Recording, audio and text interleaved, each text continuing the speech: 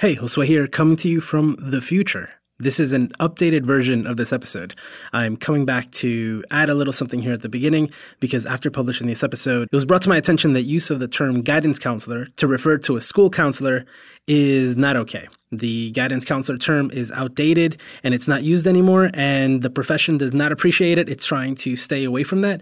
And that kind of thing is really important to me. I'm actually very disappointed that I didn't know this myself. So I used the term guidance counselor many times in this episode, and I will never do it again. But I just wanted to put this here before this episode. I wanted to update it and make sure that you keep that in mind in the future.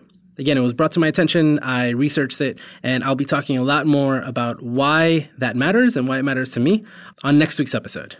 This is the Geek Therapy Podcast. Join Lara Taylor and me, Josue Cardona, as we celebrate how geek culture is saving the world. Currently, we're focusing on a geek therapy library. The library is designed to help fans communicate through their favorite movies, books, and games. It's a resource for therapists, teachers, and parents to find a way to work with or talk about important things through awesome content.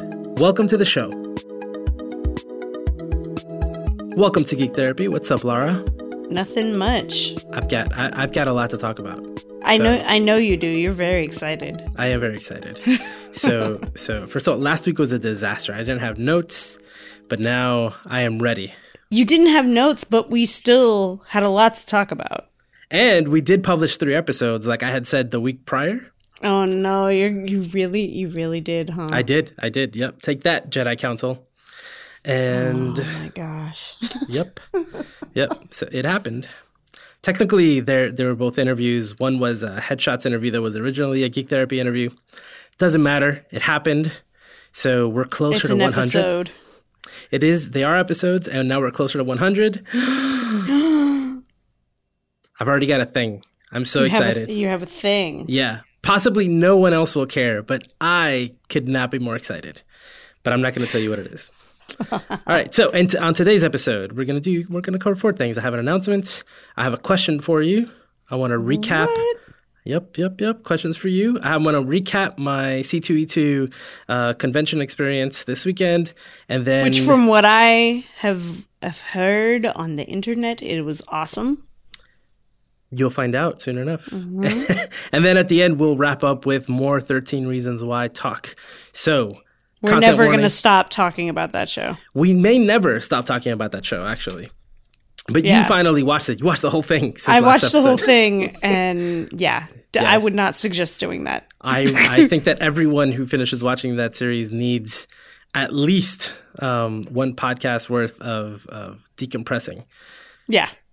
So we'll do that at the end. So content warning, we will be talking about suicide with 13 Reasons Why, and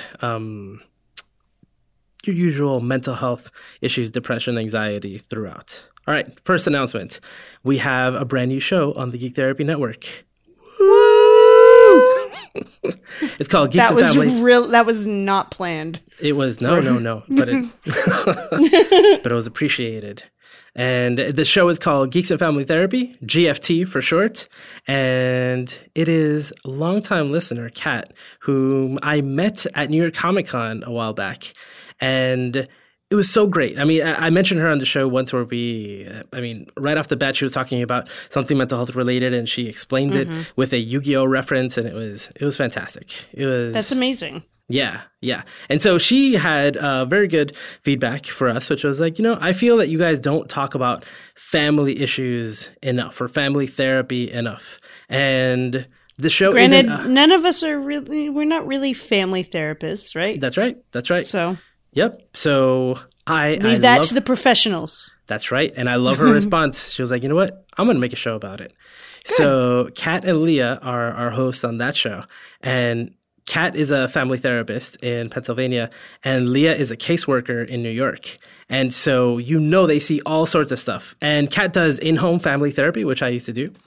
And they got stories, and Leah has a media psychology degree, so they're not only looking at mental health and family therapy like in isolation, they're also looking at it in terms of social work, and they're looking at media as in, things that are going viral and what's going on YouTube and what are kids watching and what are parents thinking. It's good stuff. This week's episode was on video game addiction, and we can never talk too much about video game addiction. No. So welcome, GFT. Welcome. I'll put links to that in the show notes. They've got 2 episodes out already.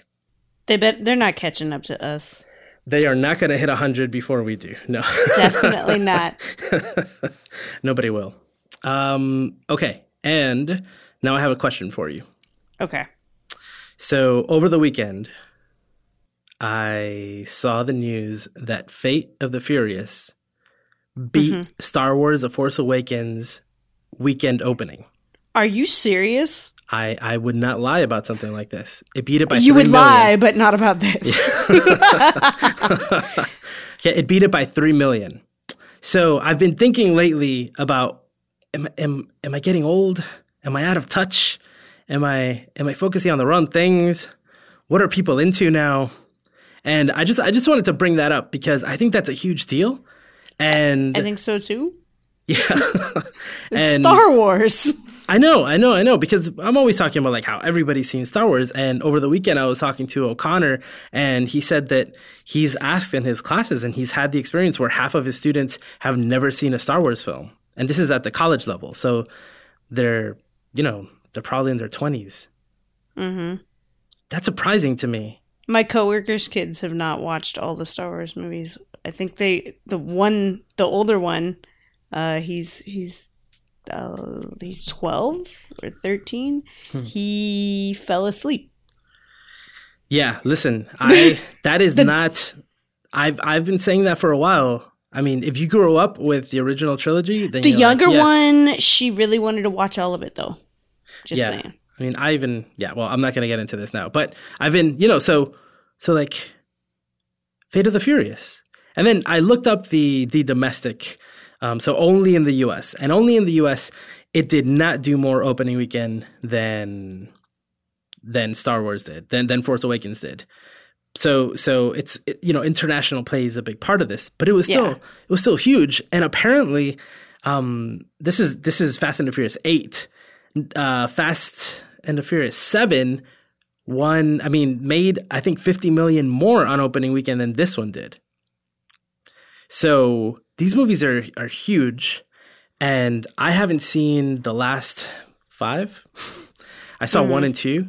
And so I just wanted to, like, you're working with younger people. Are they into it? Are you, because I know the movie deals a lot with, like, has this idea of family and they're a lot of fun, but are we out of touch? What do you think? I don't know. I don't know. Yeah. I haven't watched. I think I might have watched. I skipped Tokyo Drift, but I think I watched some after that. I don't know. There's what's the other movie? I took my client to see XXX. What was it in January? Yeah. And I mean Vin Diesel, so it's all the same, right? Yeah. No. I had never seen a XXX movie until I saw that. I don't know why I hadn't. I used to really like just action movies like that, and that one has a lot to do with family and creating your own family in it too. But I had no desire to see this latest Fast and the Furious, but it's all what my coworkers were talking about too. So really, okay, yeah, okay, and they're in their 30s, so yeah, which is something to think about. Again, I'm all for if you're working with kids or teenagers, adults, anybody, whatever they're into. I mean, if we show interest in that, we can get somewhere, because you never know what stories are resonating with audiences, with individual people. But I don't know. Again, that really surprised me. It's the international audience that is, that pushed it over The Force Awakens. But, this is going to stay, because I think that I'm watching the thing that is most relevant, right? Like right now, I feel like I'm missing out on particular conversations that may be happening because it's the most viewed movie in the world right now. Mm-hmm. And and I don't want to jump into 8 without having seen the ones I haven't seen. Yeah. So I'm definitely, it's on my list of things to do over the next couple of weeks because I want to catch up and I want to see what people are talking about. But this is one of those first times where I didn't see it coming, I think, and I wonder if it was really surprising or if it was just like I was incorrectly not paying attention to that. I don't know. I don't know. I'm going to keep saying that. My focus right now is Guardians of the Galaxy Volume 2. Yes. That's next week. And I'm definitely going to see that Thursday night. But I'm absolutely sure that movie is not going to beat Fast and the Furious. Fate of the Furious in particular. Yeah. That could be true. That could be true. I'm pretty sure. Although with Star Wars, I had to, for Force Awakens, I sat and waited in line for 4 hours before the movie, so that I could get in. And there were so many people. I went to a movie theater this last weekend and I did not see that many people there. So, well, again, just because Fate of the Furious fans aren't necessarily, they're not crazy fanatics. Yeah, right. Like I want to wait 4 hours. You know, it doesn't mean there weren't many people. Oh, I'm sure there's probably many people. Obviously, it made a lot of money. Yes. Okay. Well, I kind of just wanted to bring that up. I think it's a big deal, and I don't want us to ignore it. I'm not ignoring it. That's the point. Yeah. All right. So let me tell you a little bit about the weekend. Had a panel at C2E2, which is the Chicago Comics and Entertainment Expo, I think. I think so too, yeah. Yeah, so it's I think it's a Read Pop event, so the same people who do New York Comic Con. It was a lot of fun, and Patrick O'Connor, who friend of the show, he submitted a panel, and it was on the value of mental illness. Essentially, the idea behind it was, what does some sort of, I don't like the name, by the way. I don't like putting mental illness in the title. I knew you were going to have something to say about that. Oh, yeah, and I said it on the panel, too. But the idea is, what would happen to a superhero if they, so a lot of superheroes have this traumatic origin story. What would happen if they went and got help and felt better about it? Would they still be superheroes? Kind of that discussion. That was the idea behind it. I was there. I don't think we did a good job of addressing that particular question. But overall, it was really great because along the way, the creative team on Marvel Silk joined the panel. So the writer, Robbie Thompson, and the artist, Tana Ford. And I got to talk to both of them before the panel. Oh man, they're so great. They are so great. And we talked about a few really interesting things about the character of Silk. We talked about her on the show, but the Silk is a Spider-Man-like character. Her name is Cindy Moon, and she was actually bit by the same spider that Peter Parker was. But then somebody found out, and they're after her, and her parents lock her in a bunker to protect her. So because they don't want her to be, taken or used for experiments by these people. Mm-hmm. Along the way, her parents disappear for some reason. So she ends up locked up in that bunker for 10 years. So she's there. She has TV. She has food and water. So she's okay, but she's all alone. And she has like this window into the world, which is TV. What food and water does she have that lasts 10 years? I don't know. The kind that you fill bunkers with. I talking to Robbie, I found out that I was reading volume 2 essentially, and not volume 1, or volume 1 and not volume 0. So I may be missing some details here. And I read the story where she comes out of the bunker. This happens in the Amazing Spider-Man, but that was a couple years ago. So my details may be a little bit off, but she's definitely alive at the end of the 10 years. And so she comes out and she doesn't know where her family is. She doesn't know where her parents are. She doesn't know where her brother is. One of the great things about the story is that Silk, Cindy, she goes and sees a therapist throughout her run.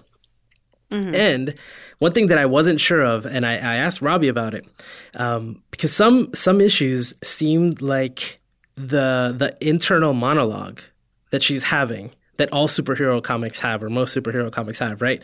Those thought bubbles that are narrating the story from a first person, you realize at some points in the issues where she's actually narrating her day to the therapist.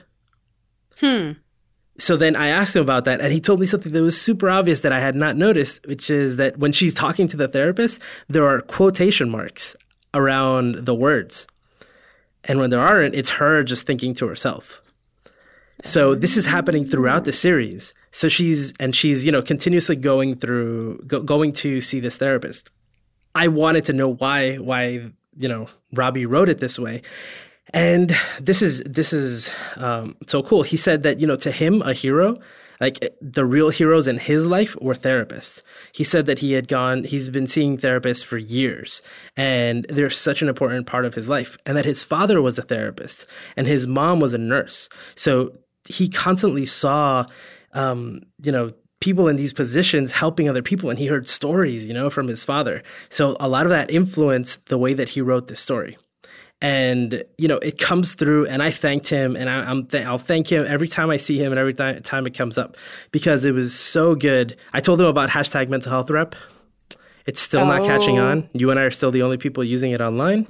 It's okay. It's okay, but people should use it. If you're listening, use it. And I told him about it, and it's so exciting to know that, he did that with intention. And he told me that Marvel was absolutely great about it. He said that one of his editors, when he handed in an issue where Cindy didn't go see the therapist, he asked about it. He's like, wait a minute, hey, Cindy didn't see her therapist this issue. What happened? So they were incredibly supportive over there, according to Robbie. And that was so great. And he talked about a little bit about this on the panel. And the panel kind of focused on mental health in general. We were a little late in doing a trigger warning, but Liz Smith, who's been on the show, she set that up early on. We had the creative That's good. team. Someone was paying attention. Gosh, Josue. Yeah, I know. I dropped the ball on that one. It was starting to bother me, but it bothered her more. And then one of the cooler things was that someone else who was on the panel with us, he was a former student of O'Connor's, and his name is Joe, and he was dressed up in Azrael Batman cosplay. I saw pictures. That was awesome. Oh man, like you have no idea, right? So when when Bane broke Batman's back and he was paralyzed in the 90s, this guy named Azrael kind of takes over the mantle, and he comes out and he's using Batman's costume, but then he changes into this new costume. And like, to me, that was the coolest thing, and it's still the coolest Batsuit I've ever seen.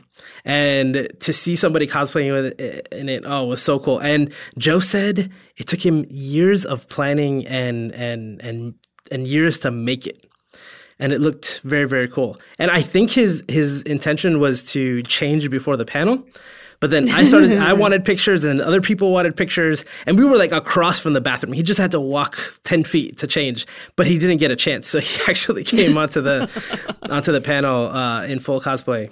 It was very cool. He did take the helmet off, but it was very cool. So we talked about a few different things about how if a superhero, what would happen if a superhero actually kind of lost the effects of the original trauma, would they continue to be a superhero? And we kind of went back and forth. I think the consensus was that, some people might be helpers anyway, in some other capacity. We also brought up examples of, different ways to be a hero. I mentioned how, the Hulk, we equate him with being very angry, but that now we have the totally awesome Hulk who loves his job and loves being the Hulk. It's not Bruce Banner. It's a very different origin story, very different way of doing the same thing, essentially. And we touched on a few other things. We touched on how... Well, we talked a lot about Silk, actually, because they were there. And so one thing that Tana brought up, which is fantastic, is that she tried to make very realistic, relatable characters as Cindy's support group. So even though she doesn't have her family, she does have the therapist, but she also has friends at work. And her friends are gay and of color and they talk like real people, and they're not just there for, comedic effect, and they're real friends, and they always ask her how she's doing. And we talked about how important it is to have a support group, and how great it is that that's portrayed in the book. And again, all these things were done intentionally, and I just love that's presented that way. And Cindy is also of color, so female superhero of color, very diverse cast, and again, just all these positive things. Like it's a Spider-Man like story. She has Spider-Man like powers. There are villains. There are goblins. It's very much. I was going to say book. There are villains. What? Yes. It's very much a comic book, very much a Marvel story, but it is. It has a lot of things that I think are very special and are new. Cindy is still a very new character. Mm-hmm. And at the end, we got some really good questions, some good Q&A. That's always good. Some panels, the Q&A is kind of Yeah. Oh, actually, so today, the day we're recording, Comic Book Resources did an article on our panel. I saw that. That's exciting. Yeah, no, that was really cool. Just again, mental health rep. Get the word out there, and they did not put that in the article. They did not, but one thing. So they mentioned there was a part where I mentioned that I like to teach about anxiety using Spider-Man Spider Sense, right? Mm-hmm. That it's very much the same thing. Anxiety is supposed to be a warning sign for us. It's a system to let us know that there's some danger coming. Very much like Spider-Man's Spider Sense, and the way it was written in the article originally was kind of weird, and I didn't like it. So I actually got back to them, and they already corrected it. So by the time this comes out, the article will be. I'm not completely angry with the article, with the way things were quoted. Some things aren't exactly how they happened, but I'm good that the article is out there, and somebody's. I'm not gonna rewrite the whole article for him. We're talking about it here now. Mm-hmm. It was. Overall, it was a really good panel. Lots of good stuff was brought up. And the Q&A was fantastic. So here's some of the questions that were asked. One was someone asked, they said that they tend to relate more to villains in stories. Mm-hmm. And she seemed to, the way I read the question was that, is that okay? And, the way I answered it was that... To give a perfectly good therapist answer, that depends on how you feel about it. Well, my answer was how do you feel about it? Is it okay for you? I guess, yeah. You're such a therapist. So the way I responded was that the origin stories are kind of the richest stories, right? And they're the best to relate to.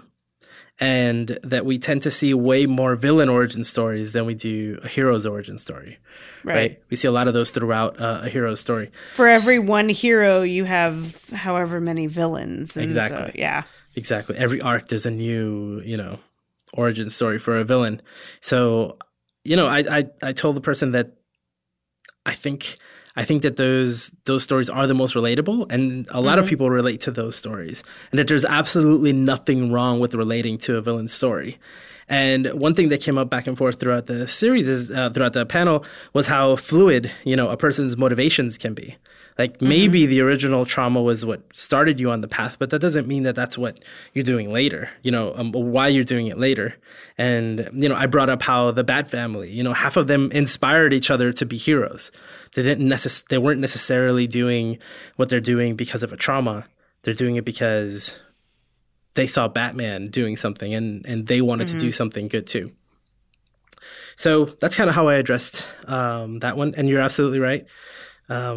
Villains are some of my favorite characters. I mean, I've been watching a lot of Once Upon a Time again, but I keep going back to Regina. She's like my favorite character. And that show focuses on humanizing people. And so you understand why they do what they do. And I think that's a big focus in storytelling now. So to be able to relate to the villains, especially if you get those origin stories and understand where some of their behavior comes from. And some villains even they think they're doing the right thing for the world, even though it's not necessarily helpful.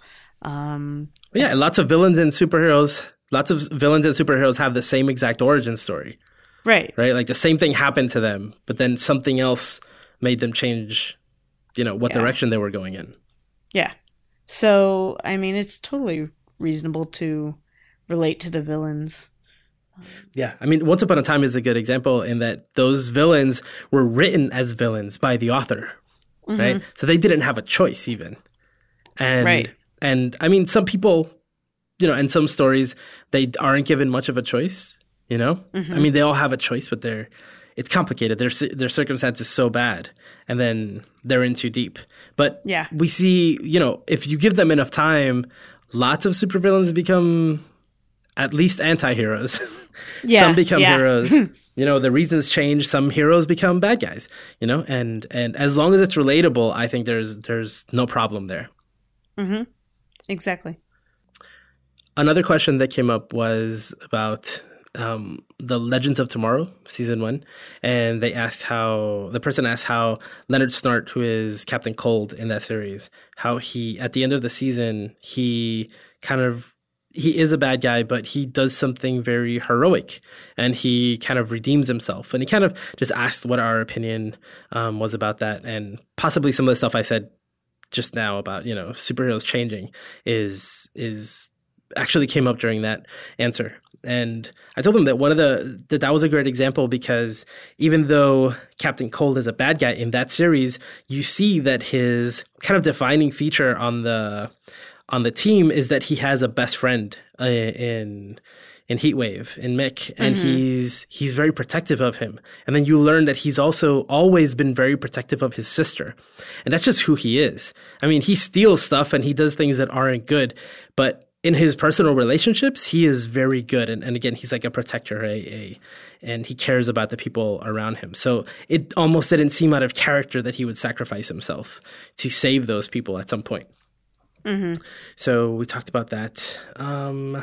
There was a great question, which was they brought up. They said, we're just talking about comics and stuff, but I don't know if you're familiar with Steven Universe, and I wonder. Did you get really excited? I did. I woo-wooed it, and I was the only one.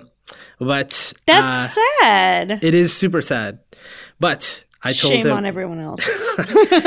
His question was essentially like, are you familiar with the show and do you think we need more shows like it?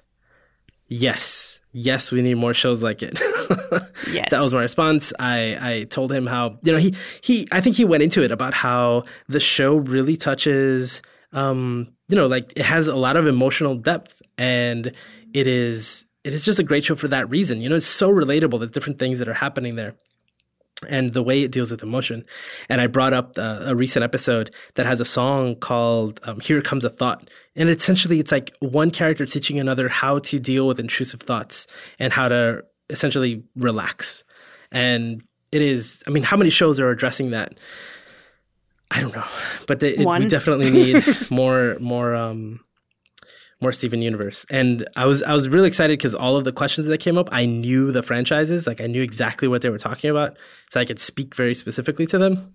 Yeah. The odds of that happening are not always good, but this time it kind of worked out. And then the last question that was really important, someone came up and said that he was a volunteer on a helpline, and I don't remember specifically what kind of helpline, if it was a hotline or something else. And the way he described it reminded me of Anxiety Gaming, the organization.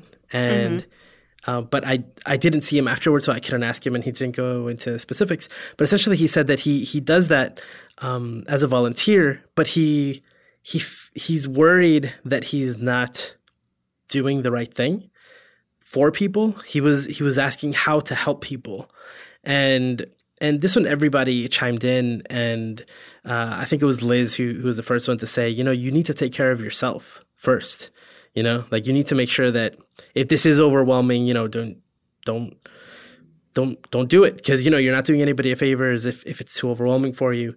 I think Joe mentioned, there are things that therapists don't deal with because it's too hard for them. You know, not everybody can. Yeah. Just because you want to help doesn't mean that you can help everybody. I mentioned that the burnout rate for therapists is ridiculously high. And that's something that people, you know, I don't think we talk about that enough. The helping professions, they're hard and it's overwhelming for a number of reasons. And part of it is, you know, the issues that we're dealing with.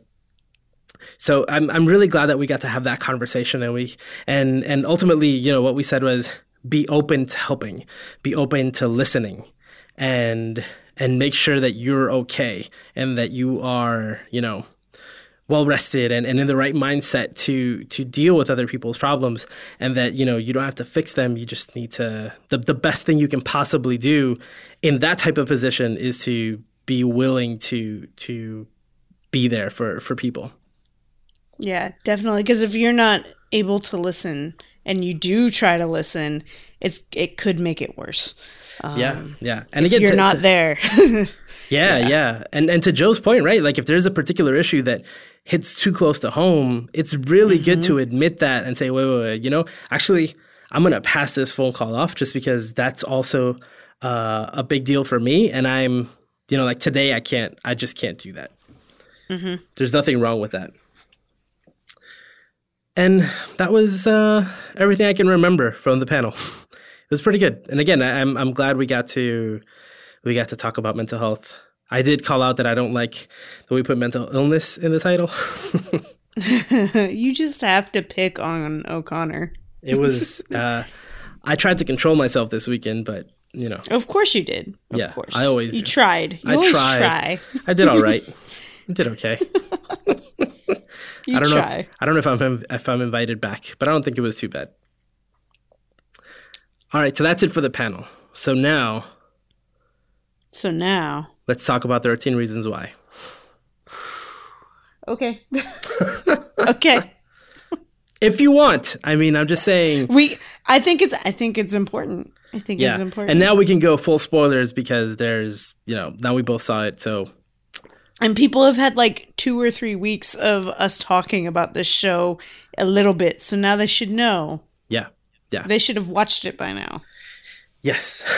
If not, go back and listen to a couple episodes ago or last episode and then go watch the show. Yeah. Then listen to it. This one. So how are you doing after watching 13 Reasons Why? I'm actually doing okay now. But I think for me, I watched it too quickly.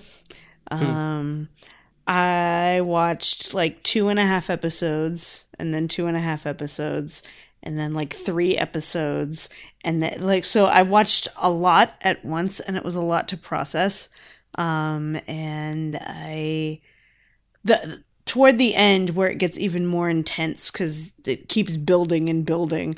The last 2 episodes I watched, just one at a time. And I think I didn't plan it that way, but it was really important to do it that way. Also, I warned you last week. I know you warned me. But in the moment I was... So, and I'm specifically talking about episode 13 where they show Hannah's suicide. I was okay in the moment, although I noticed I could not look, and I watch a lot of violence and zombie movies and gory stuff and like people getting stabbed and all kinds of things, and I can handle it and I don't look away, but this was so uncomfortable for me. And I couldn't watch, and like, it was, oh my God, she's going even deeper with the razor.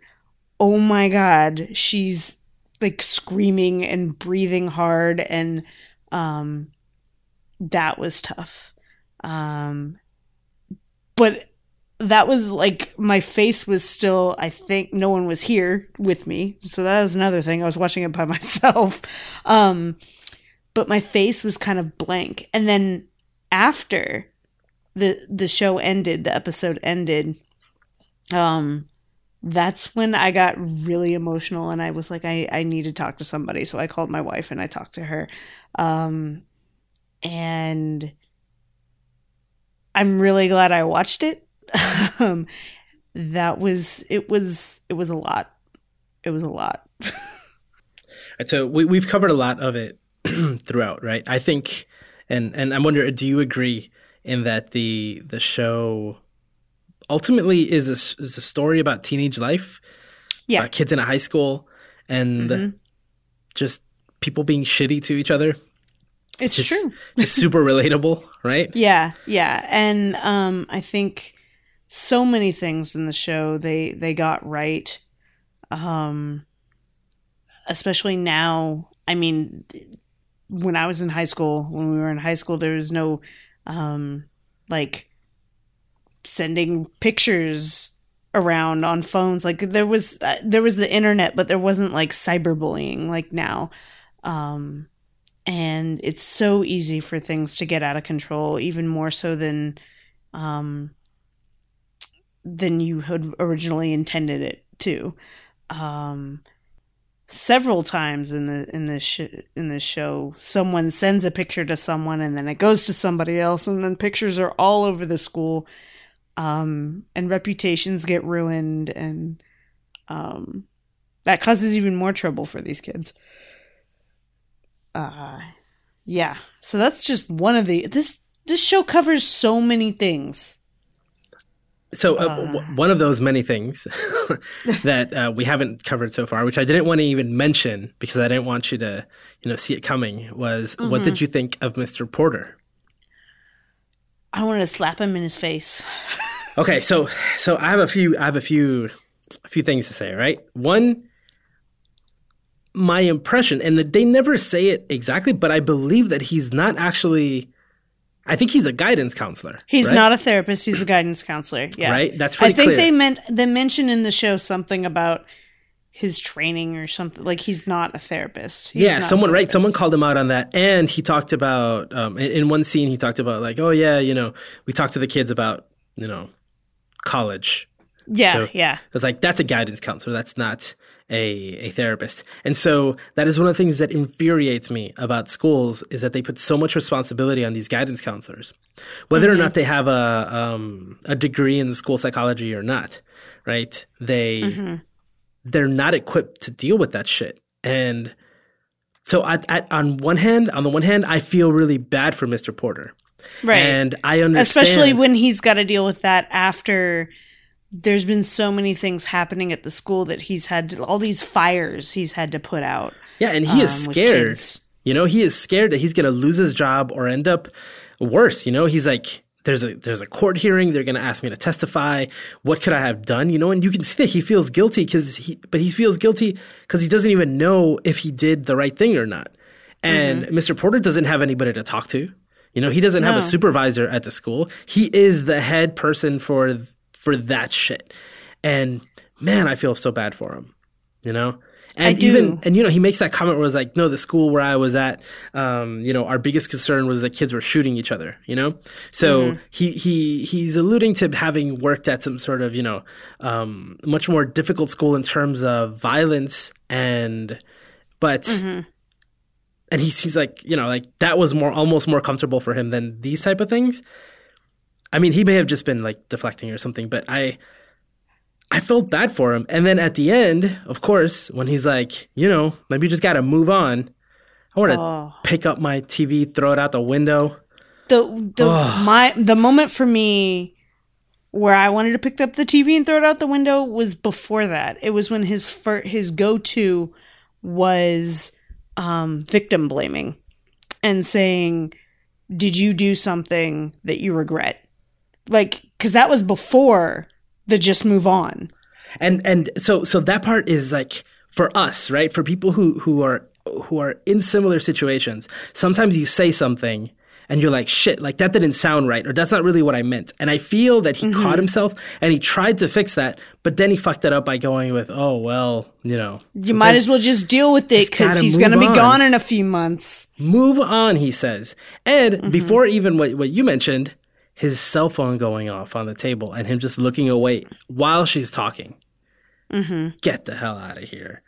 Oh, like, I'm glad they showed that, because we need to talk about shitty counselors or shitty guidance counselors in a very bad situation that they're not equipped to handle. Right. Because that happens all the time. Oh, man. You know, and like, I don't know the school system. I don't know how they're set up. Some schools have a school psychologist on staff. Some have some that come in sometimes. Some refer things out, and then counselors or social workers come in. Like, there are many different ways to address these things. But having that one person there who is the only one in charge and not equipped to handle that happens all the time. And also, I mean, and the opposite happens where someone who has the training is put in that position, but then they're also expected to act like a guidance counselor. So their job is, in addition to all of the... They're all overwhelmed with having to deal with the college applications and the grades and all that. They didn't go to school for that. No. Ugh. They paid a lot of money for a degree that lets them be a therapist. They're paying for the rest of their lives for this degree that pays nothing. Yeah. Oh, and I would think, because in the show, a few episodes before, we find out that they had just lost a kid in a they thought a drunk driving accident. And so you would think that they would have brought in, because some schools do bring in intense times, they bring in counselors to deal with things.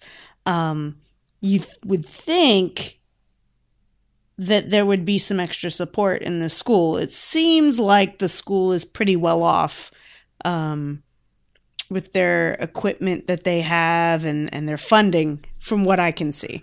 So, that neighborhood, that district, they're well funded. I'm pretty sure they're well funded. Yes. They lawyered up no problem. I mean, right? Any school would, but I'm just saying they seem to be okay. Yeah. So they could afford some outside counselors to come in and help these kids. Yeah. Oh, man. I mean, and yeah, I think that that's a big deal, you know? That's something really important to talk about. I mean, I think we've talked about this in the past too, you know? And again, I'm glad that there's a negative representation of what's happening. So how do you feel about if he's on the tapes and he's essentially, this is one of the reasons, he's not a reason, but that experience, that interaction is a reason, right? And so how do you feel about the way that the show portrayed, I don't want to say blame, because she doesn't, even if she says blame, I don't feel like she's directly blaming them. She's kind of explaining. She's telling the story, and I like the way Clay takes it, that at any given time, one of them could have done something different and it would have changed what happened. Yeah. Yeah. Not that they do talk about blame a lot on the show. And I have had clients who have had to deal with not necessarily suicide, but they blame themselves for their parents dying or family members dying. And no matter what I have to, like, I say that it's not your fault. You didn't do this. Their decisions led them to this. What you did, in that situation is different. But if I was dealing with any of these kids in the show, you know, some of the decisions may have led to her not killing herself, but ultimately it was on her. And that's very clear at the end, you know? Yes. She states that, and she says that at the end. What is it? None of you could help me and neither could I. It was something like that. No, it was something like, none of you cared enough, right? Enough. And neither did I. Yeah. And yeah. Yeah. Which assumes the responsibility.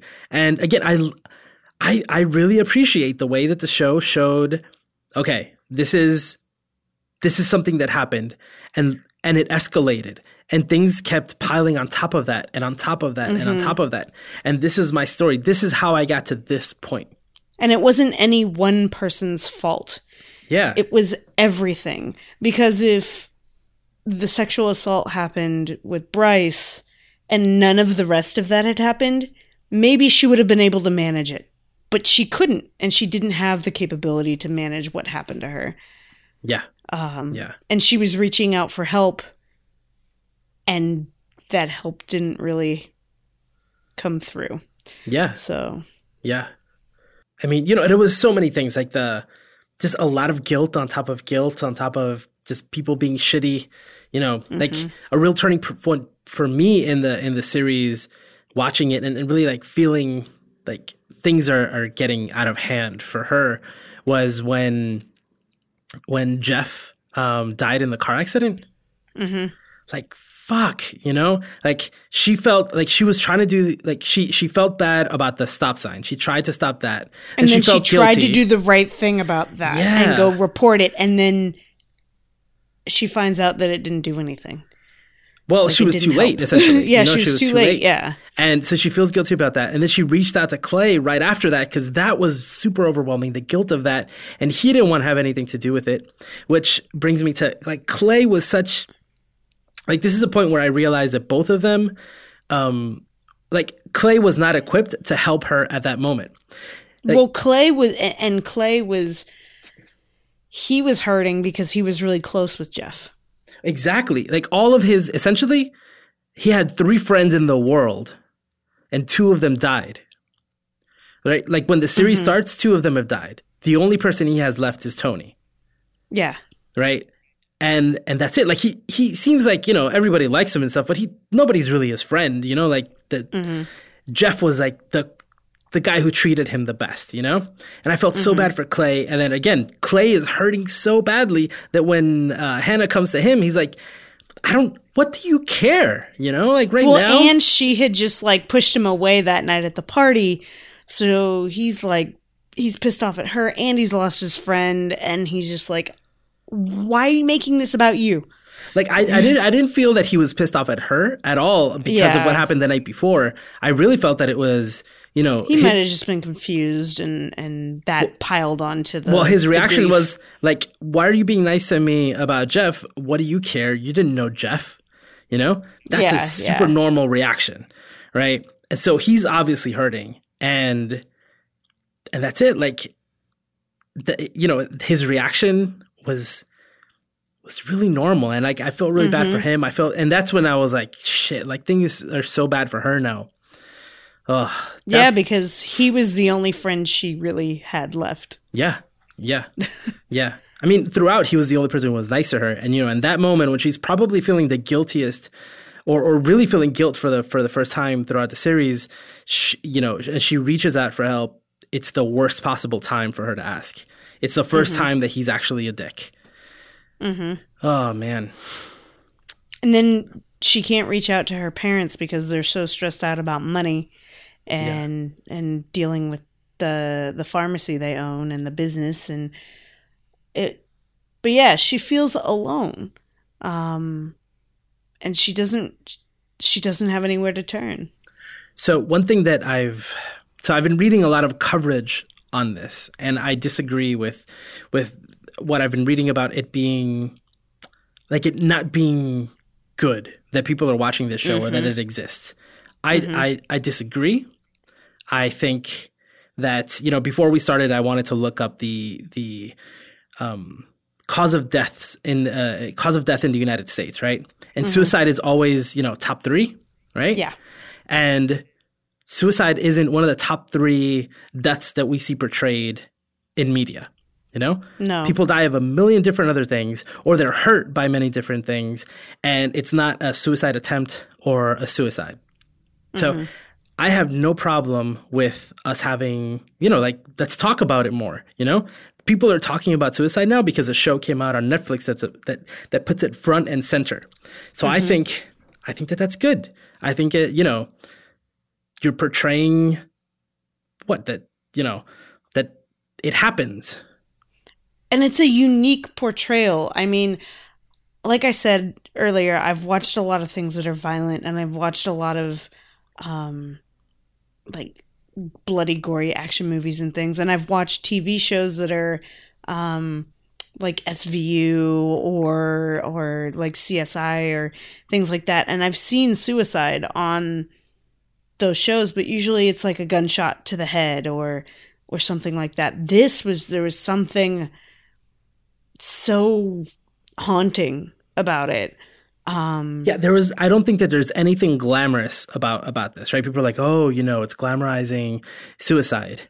Absolutely not. In the wake of this suicide, that her family is destroyed. Like, her mom looks horrible, right? Her friends, friends is a loose term, but nobody's better off. Nobody is better off. All the kids are torn up about it. Yeah. Even though they're pretending not to, right? It is not okay. Like, you see, like, it surprised me that Alex shot himself at the end because I didn't even see that coming. No, I saw him. He took it really hard the whole time, and he looked so distraught. But I did not see that coming. Yeah, and I mean, and like, it seemed like the hardest thing for him was everybody else, right? It was how stupid everybody is being, how nobody wanted to come forward. And, there was that part where he gets beat up after stopping the car, like he's obviously like it's getting to him, like everything is getting to him, right? But I was still surprised at the end that happened, right? And that's just one example of nobody there was better off. Nobody. Everything, like, so I don't think, you can say that, oh yeah, it's making suicide look attractive if everybody was better off and the family got, like, I don't know. They don't even show you what happened in the lawsuit. Like, you don't even know if they make all that money. I mean, obviously it's probably going to happen with the way they have tapes and stuff with the proof now. But you don't know,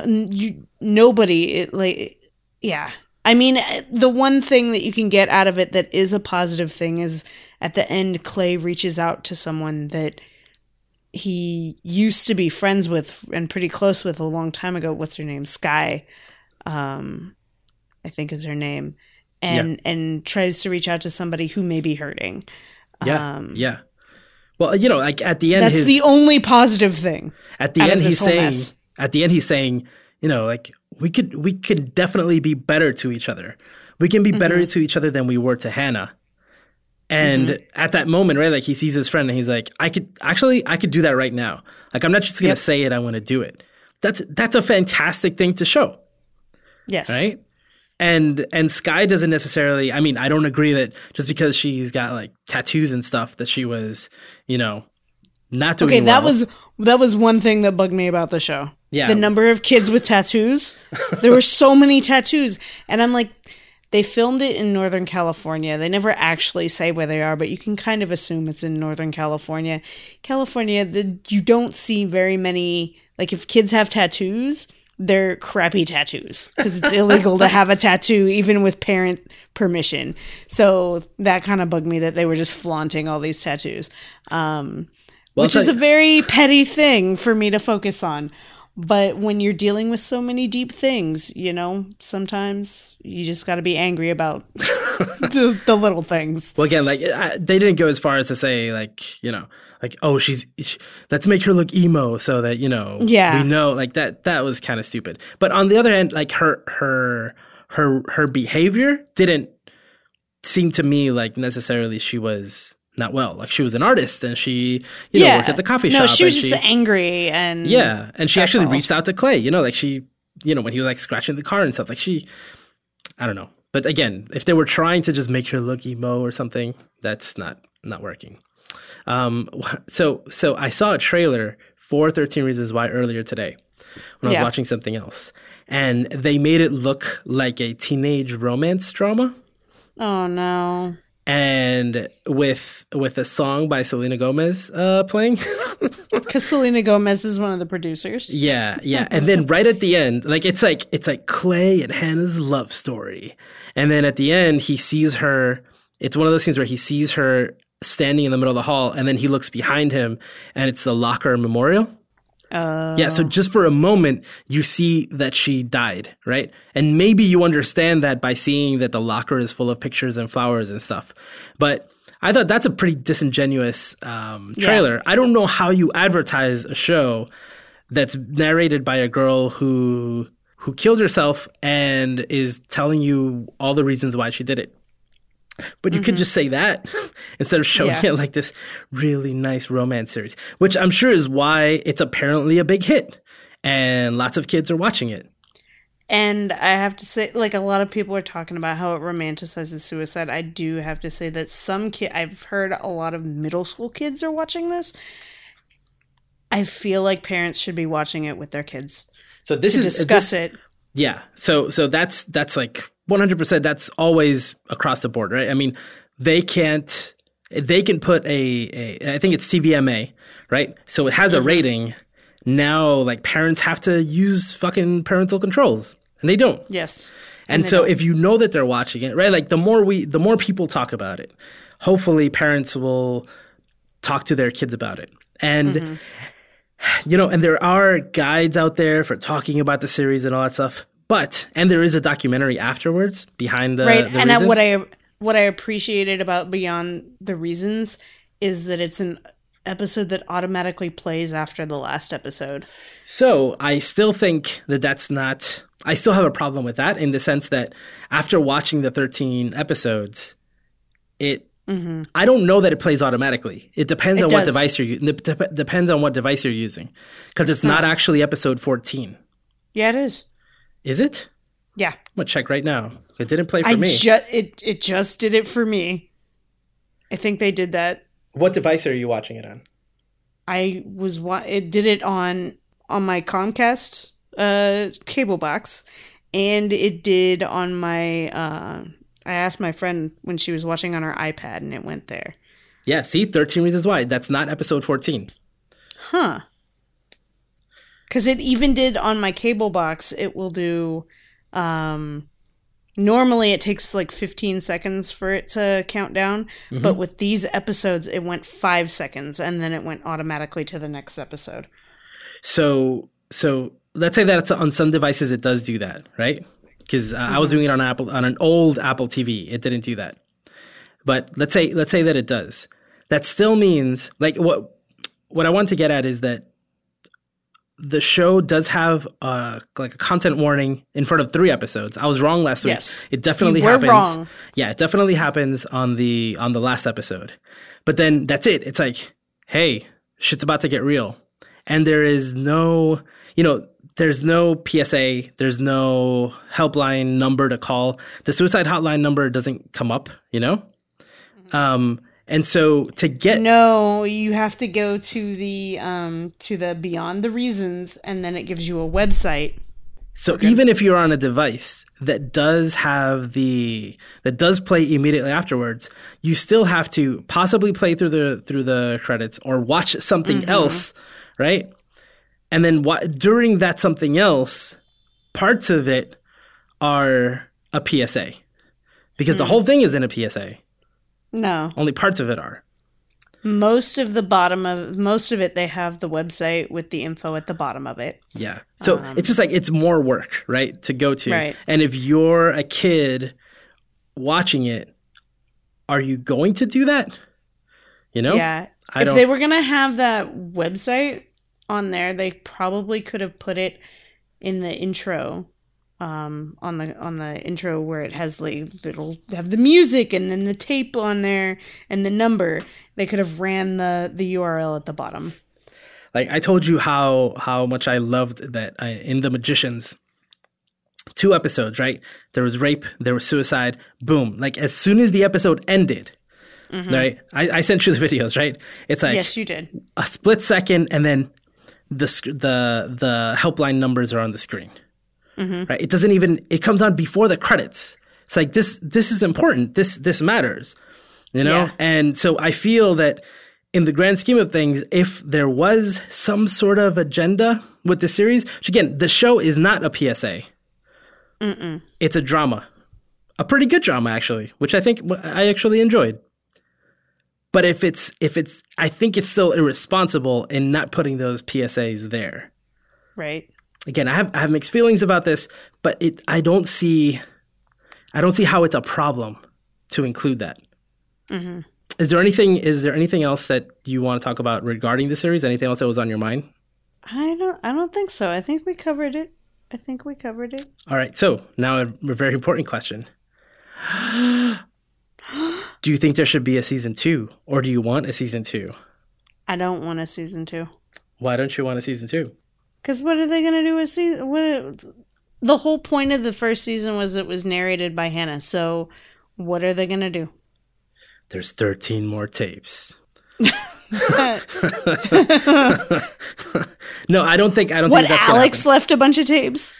Well, yeah, actually, yeah, that would be absurd, right? And it would also, that would not be responsible either. What? Showing another kid with a bunch of tapes, like copying, like, I don't know. Yeah, like showing like it's a copycat thing. And then it makes it even, what did people start calling it online? Suicide revenge fantasy.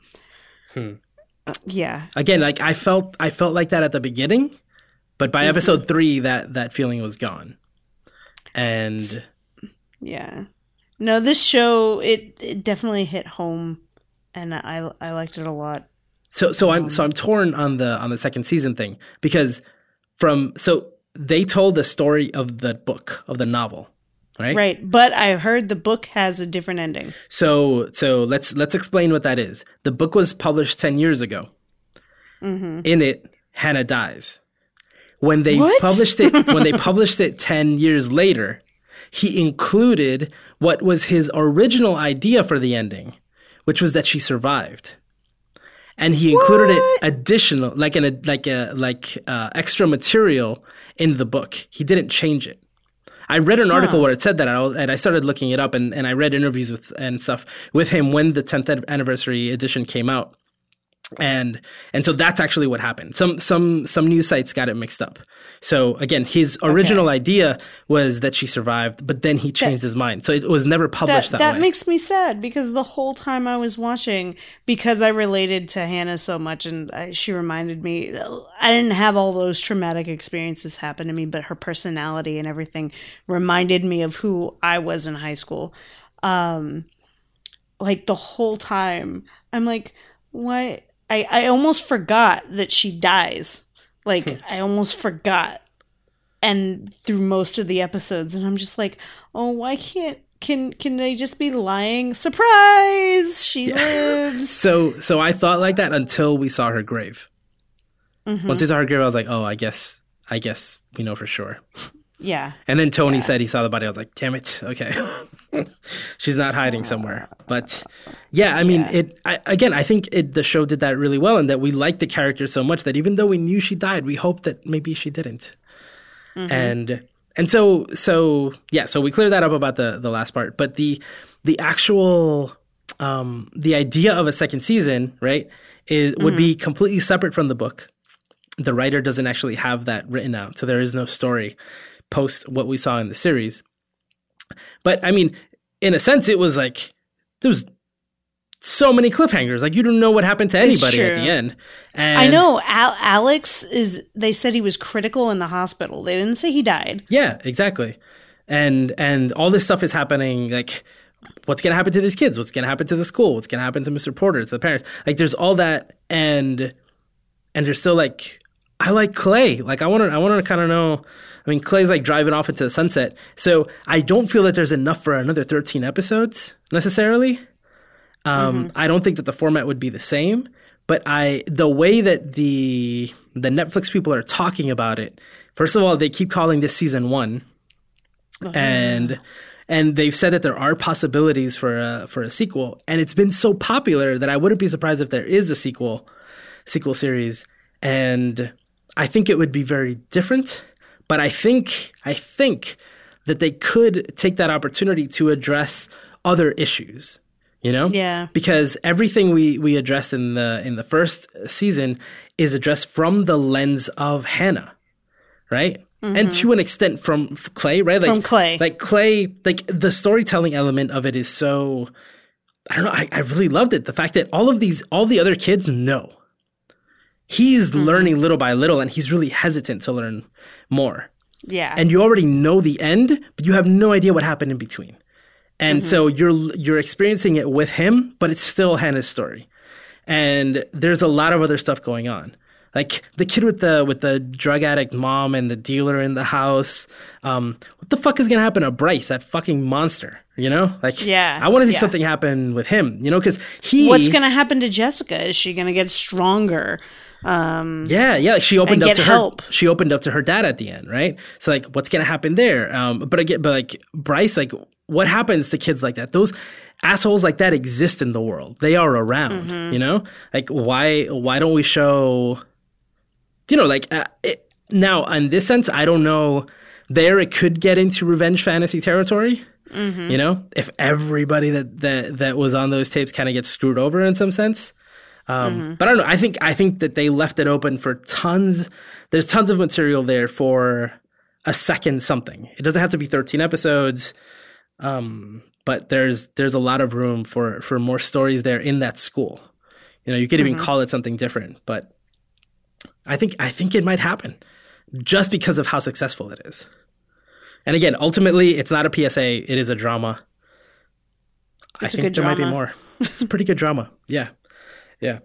So I'm glad we finally got to talk about it. So thank you for listening to Geek Therapy. For more Geek Therapy, visit geektherapy.com, at Geek Therapy on Twitter, Facebook, everywhere. We're part of the Geek Therapy Network. We have 6 shows now. Check us out. 6.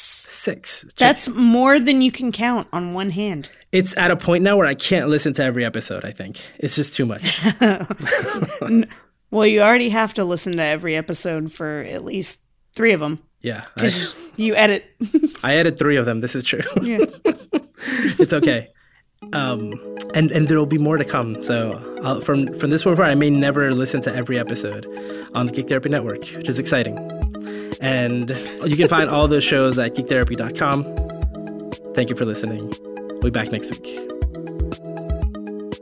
You've just listened to Geek Therapy on the Geek Therapy Podcast Network. For more about Geek Therapy and our other podcasts, visit geektherapy.com.